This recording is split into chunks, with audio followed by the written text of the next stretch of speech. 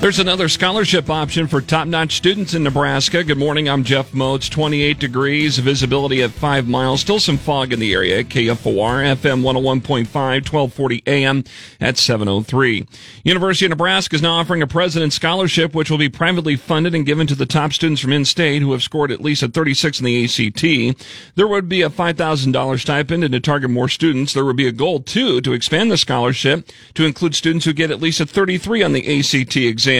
Lincoln Region, Tim Clare. And when we keep Nebraska students in Nebraska, that means they're more likely to do an internship here, more likely to get a job here, more likely to start their careers here, and more likely to grow their family and put down roots right here in Nebraska.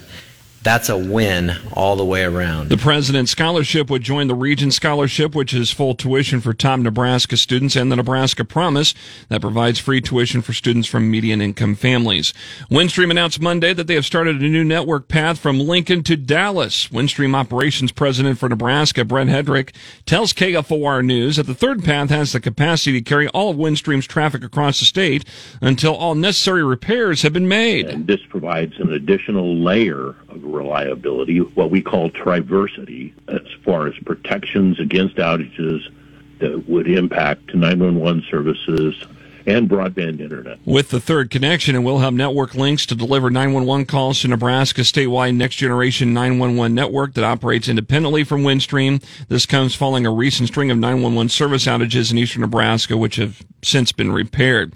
KFOR News Time 7:04. Lincoln police have now identified the victim in Friday night's deadly crash at 52nd and O.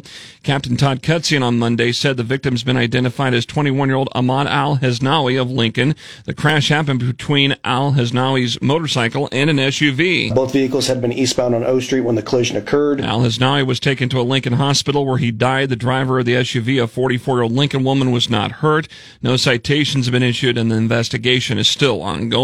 A couple of guns were stolen from some vehicles in the Firethorn area of southeast Lincoln over the weekend. Police Captain Todd Kutzian again says that a 9mm handgun was stolen from the area of 88th and Touchdown, 84th and Pioneers. And then the second occurred near 85th and Tralee Road, where a 9mm Sig Sauer was taken. Captain Kutzian says that the total loss is close to $1,700. In one case, a window was broken to get inside. The other case, the vehicle was inadvertently left unlocked.